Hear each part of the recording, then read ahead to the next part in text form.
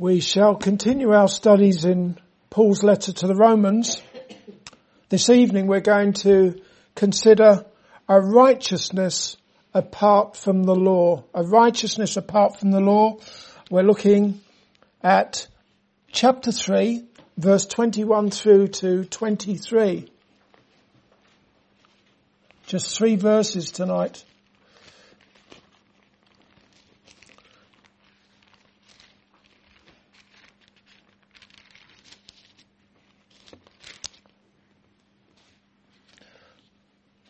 I'll read them now. Romans chapter 3 verse 21.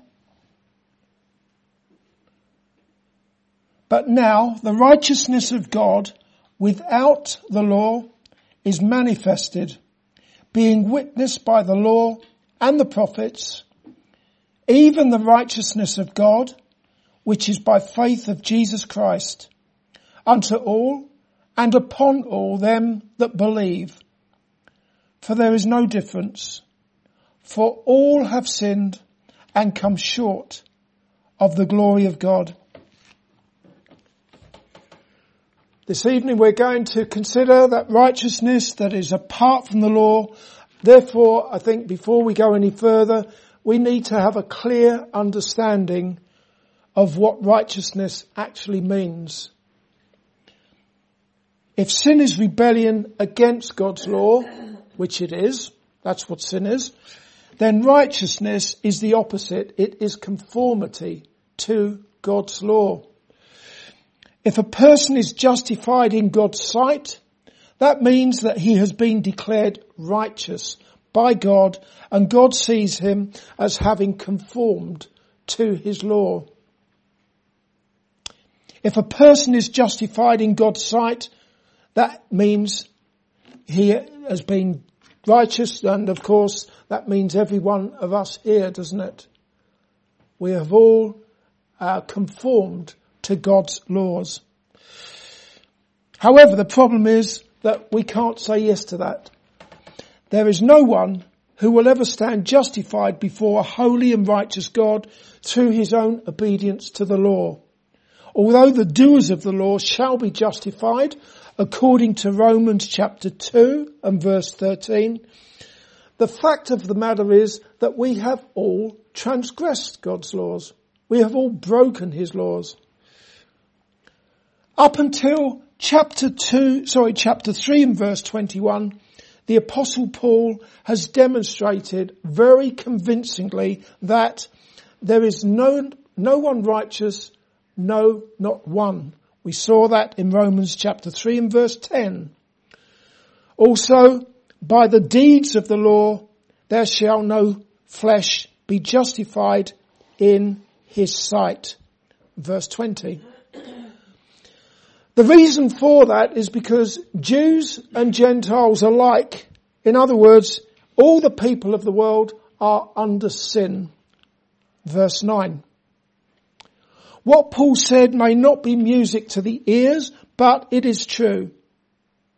And it has been the case throughout history, going all the way back to the Garden of Eden, and it is vitally important to appreciate that you can do nothing whatsoever to be justified by the law. And that is because everything that you do, everything that I do, is stained through with sin.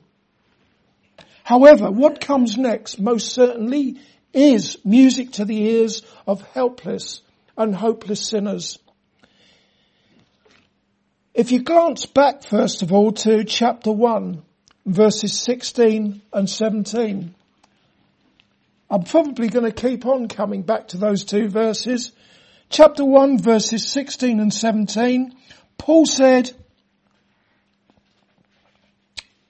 For I am not ashamed of the gospel of Christ, for it is the power of God unto salvation to everyone that believeth, to the Jew first, and also to the Greek. For therein is the righteousness of God revealed from faith to faith, as it is written, the just shall live by faith. In those two key verses, Paul declared that the gospel of Christ is the power of God unto salvation, for therein is the righteousness of God revealed. The righteousness of God is revealed in the gospel. It is the righteousness of God, and that really is good news. It is something that Paul went on to explain in detail from chapter 3 and verse 21 onwards, the righteousness of God. Back to chapter 3 verse 21 and 22. But now the righteousness of God without the law is manifested, being witnessed by the law and the prophets, even the righteousness of God which is by faith of Jesus Christ unto all and upon all them that believe, for there is no difference. Those first two words in verse 21, but now, ought to bring tremendous relief to the sinner's heart. But now separates what Paul has said thus far about no one being righteous in God's sight by the deeds of the law, because we are all guilty sinners, to what he was going on to talk about from verse 21 onwards. The Baptist minister Martin Lloyd-Jones said of those two words, but now, there are no more wonderful words in the whole Bible than those two words, but now. Never really thought of it that way before, but they're certainly very important words. In verse 21, Paul declared a righteousness of God without or apart from the law being revealed. We know from chapter 1 verse 16 and 17 that it is a righteousness that is revealed in the gospel of Christ. And according to chapter 3 and verse 21, that righteousness of God that is revealed in the gospel is witnessed by the law and the prophets. Revealed in the gospel, but it is witnessed by the law and the prophets. The law and the prophets refer to the whole Old Testament scriptures, or as Paul called them earlier on in chapter 3, the oracles of God. So you've got the righteousness of God which is preached in the gospel being witnessed by the Old Testament. Likewise, back in chapter 1 verse 16 and 17 again, when Paul said, as it is written, the just shall live by faith. Well, as it is written, where? Where was he getting that from? He was quoting from the book of Habakkuk, which is in the Old Testament scriptures. Therefore, we need not think that the righteousness of God, which is apart from the law, was some New Testament doctrine which Paul was introducing. It has its origins in the Old Testament. Looking at verse 22, it is written that the righteousness of God is by faith of Jesus Christ. That means that it is with a God-given faith in Jesus that the righteousness of God is conveyed to believers. Apart from anything else, what that should tell you is that you will never be able to stand before God with his righteousness, with the righteousness of God, if you are not trusting in Jesus. Your acceptance before God can only ever be by faith in his Son, the Lord Jesus Christ. Something you would need to tell people, friends of yours who perhaps have some other religion. It is only by faith in the Lord Jesus Christ that we can stand before God with his righteousness.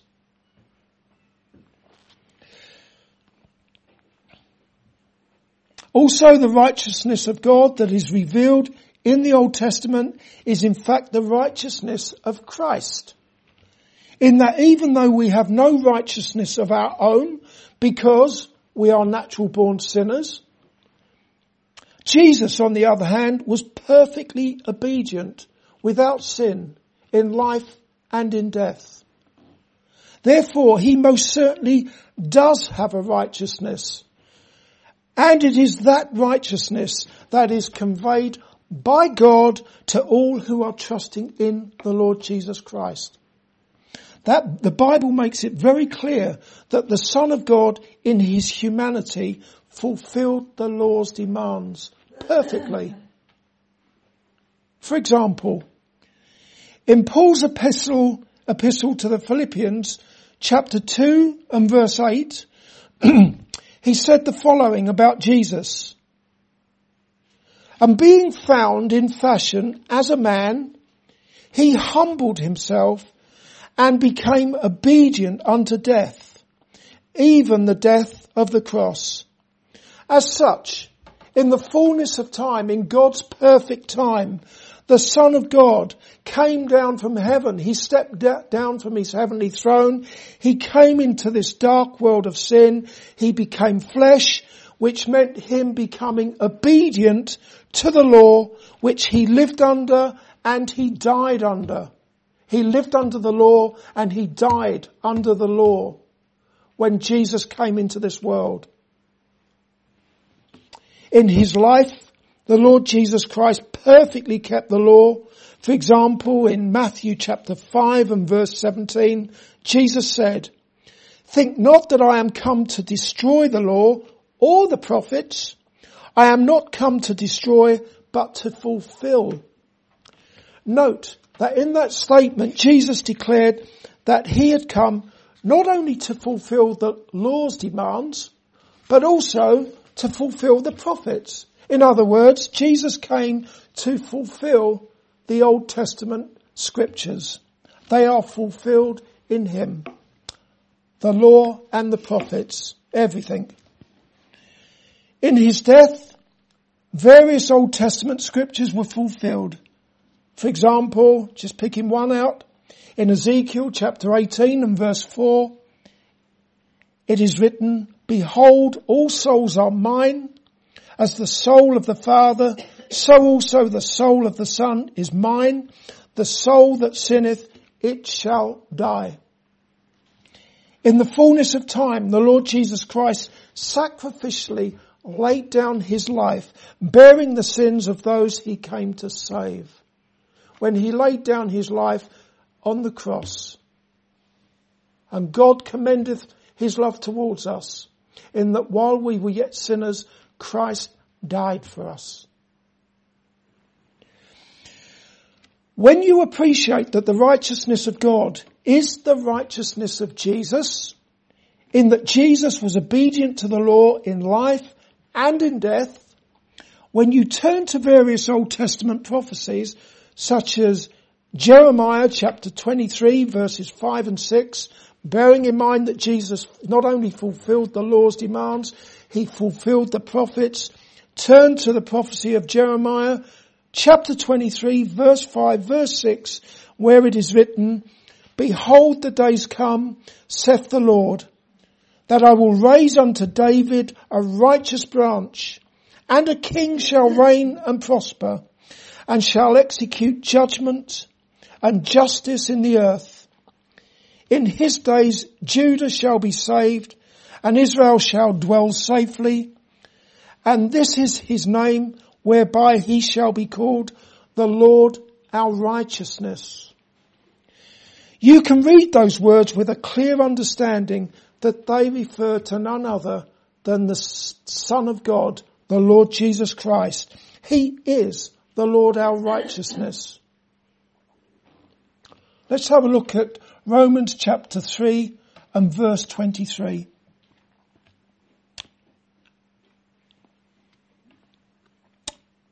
"For all have sinned and come short of the glory of God." When the Lord Jesus Christ comes in judgment at the end of the world, do not imagine that Jesus will sit on his throne of judgment and he will listen very carefully as all the evidence for the prosecution is read out, and that then Jesus will then go away and think about it and make a decision as to whether or not a person is guilty of sin. Likewise, do not imagine that Jesus will send out a jury of angels to deliberate and record a verdict of guilty or not guilty. As can be seen here in verse 23, the verdict has already been given. All have sinned and come short of the glory of God.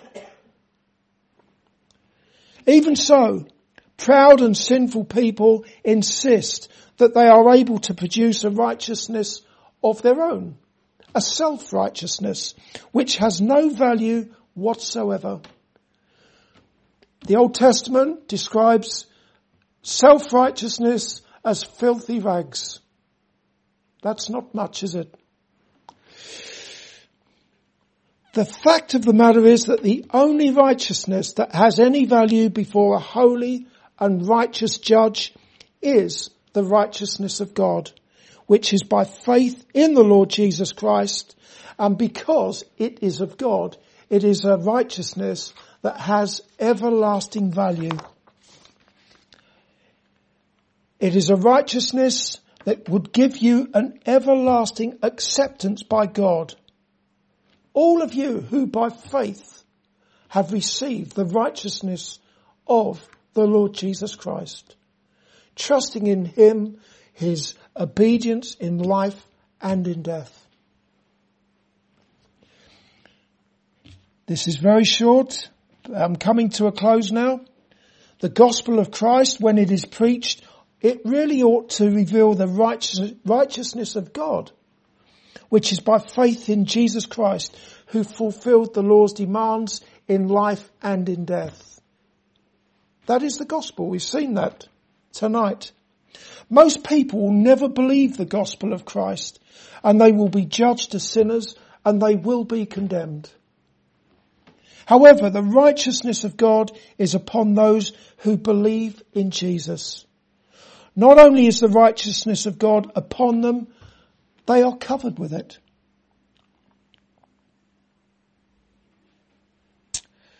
As it is written in Isaiah chapter 61 and verse 10, I will greatly rejoice in the Lord. My soul shall be joyful in my God, for he hath clothed me with the garments of salvation. He hath covered me with the robe of righteousness. As a bridegroom decketh himself with ornaments, and as a bride adorneth herself with her jewels. So the righteousness of God is upon us. It covers us when we are trusting in the Lord Jesus Christ. Can you see how when we enter into the presence of God as people trusting in Jesus, we are accepted in Jesus? When God sees us, he sees that perfect righteousness of his dear Son.